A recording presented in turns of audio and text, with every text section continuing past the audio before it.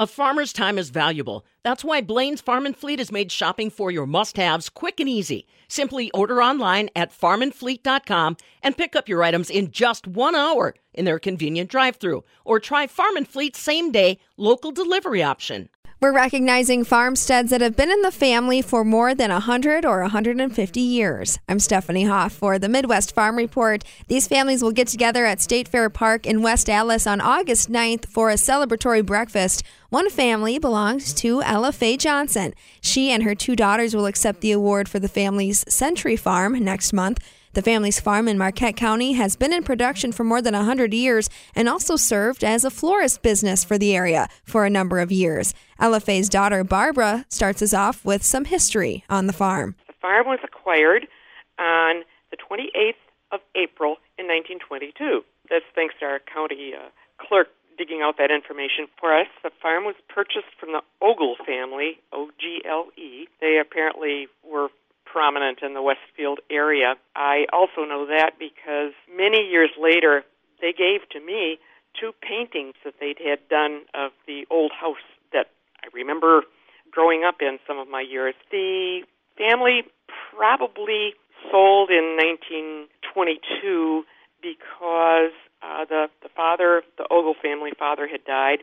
My grandfather, Sam, was a rural mail carrier. They had been living on a farm owned by Sam's mother, Christina Carmen Johnson. It was just a mile from the Ogle farm, so it was an easy move from the farm that they'd been living on to the one they purchased.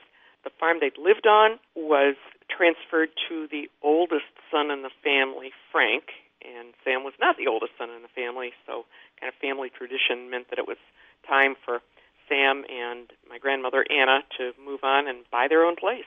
How long after that did they then start a family? The family came along. The first was Ethel, who was born in a house they were renting in the village of Westfield, and then the 2 sons, Donald and Wayne, my father, the youngest, were both born in the farm that was then transferred to Frank's. So growing up, every time I went to Westfield from our farm, I drove right past the house where Uncle Don and Dad were born. Tell me about the early years of that property. What did they farm? Was it dairy? What kind of crops did they have? I'm going to hand the phone to Mom, and she can tell you about the early farming crops and things on the farm. When Sam and Anna bought the farm, they were full farming all the land, 87 acres under crop.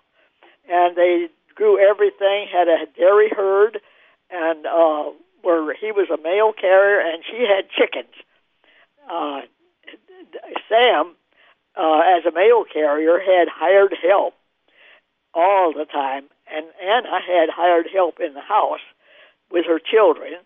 She was a school teacher prior to her marriage, and Sam was a mail carrier since, I think, 1909. And he needed just 4 months of being 50 years when he passed. Yeah, and the crops that they grew, they had corn, hay, sorghum that was sold and made into molasses. And then they had pigs and cows.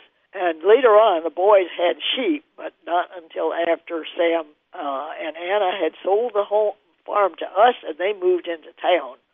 Dad's dairy herd was registered, but with the war and lack of help and the boys being gone to service, he sold. I want to talk about kind of those early years, wars, Great Depression. What were the stories that you heard from the farm during that period? How the kids grew up and how they had no power when they went there, but they were one of the early ones that took the Delco electric power plant so that they were able to work the barn and also the house with more than the old lampshades that they used to have. And then all 3 kids went off to college. As the war was over, Sam and the older boy, Don, bought old windmill towers and redwood beer vats from a company that no longer made beer.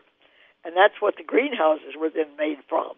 But we bought the farm, and Don and his wife, Nancy, had been in business with us, but she was from Texas as well, wanted to get closer home to her parents, so they bought a place in Oklahoma where Don had had training as a pilot while his brother Wayne had to finish high school, and then they both went to UW and were trained in the ROTC, which was flying at college. So they were both went in as pilots in World War II, and both married Texas girls, and then they both ended up on the farm with Sam and Anna. Then Mother and Dad, Sam and Anna, bought property in Westfield and built a home, and that left the four of us in a house together.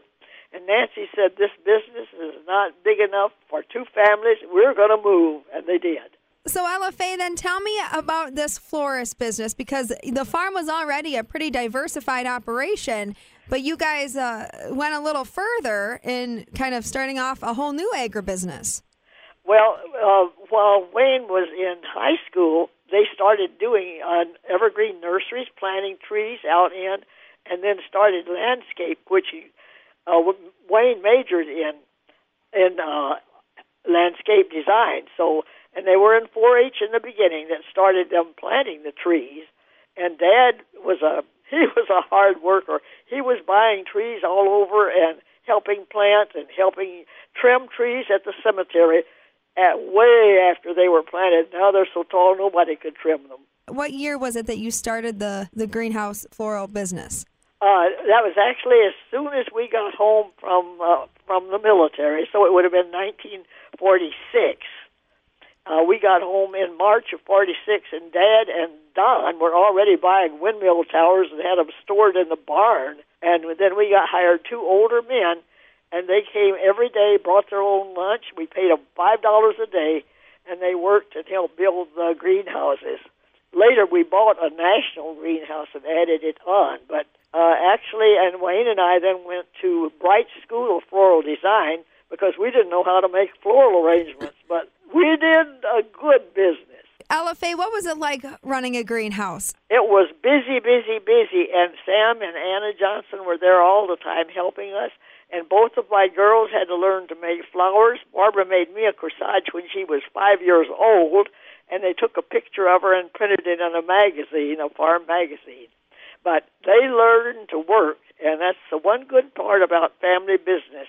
Everybody in the family has a hand in it, and they all work, and they all benefit. So we were awfully proud of that business in a small rural community. Marquette County is one of the smaller areas in the state, and we were close enough to Portage that we sold geraniums to the F.W. Woolworth store for several years, hauled them down there and sold them, and then we bought a flower shop right in Portage. So we were busy, busy people. Never had time to get in trouble. What happened to the traditional farm operation? Did that continue, or were the cows sold, or did you still milk cows? What about the cash cropping? How did that pan out? After the boys were there, we only had one milk cow, and Wayne finally she fell and broke her leg, so we had to kill her. But then Wayne and his brother Don had sheep. They bought sheep and also leghorn chickens, and they weren't successful in either of those. So we pretty soon were out of that farm business, and actually we're working mostly with crops in the fields, growing the corn and the hay and the sorghum. And then after that, we began, after Wayne passed, I rented my land, and it is still rented to a veterinarian who lives right across the field from me. And I get rent every January from him, and the crops are all grown extremely well, and so the buildings are still there. We built a new home in 1953. Yeah, in 1953. We sold the old house. It was cut half in two and moved to a neighbor farm, and Barbara really remembers that. I have clear memories of watching the house go down the driveway in two parts. I was 6 at the time, and we lived in a shed attached to the greenhouse for the whole summer while the foundation was dug and the new house was built. And I just recently ran across pictures that confirmed exactly what I remembered. Barbara, is that why you have such a green thumb? You were brought up in the greenhouse? Absolutely. Mother was and Dad were at the Floral Design School in Chicago in March of 1947. I was born in June of 47. So Mom remembers being there with crackers and a paper bag because I was on the way. The house that went down the driveway was reassembled about 4 miles away and is still, actually I visited not the inside of it, but I recently saw where it is. It really hasn't changed. And probably when I was maybe 18 or so delivering flowers, the people that lived in the house at that time knew I had grown up there and invited me in. And my memory was perfect about the location of the kitchen, living room, dining room, but the house had shrunk immensely.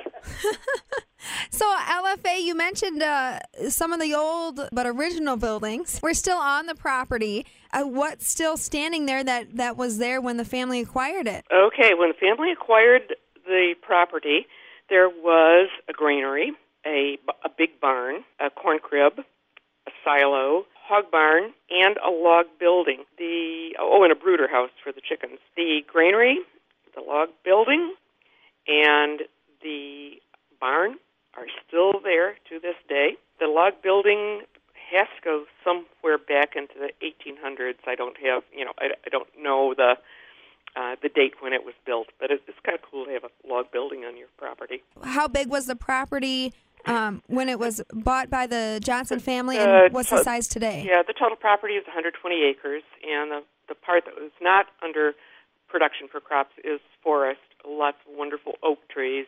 Is it still, the property still 120? It is, minus a little, maybe acre and a half that Mom sold to Dixie and Dale, who leased the greenhouse after Dad passed, so they were able to build their house.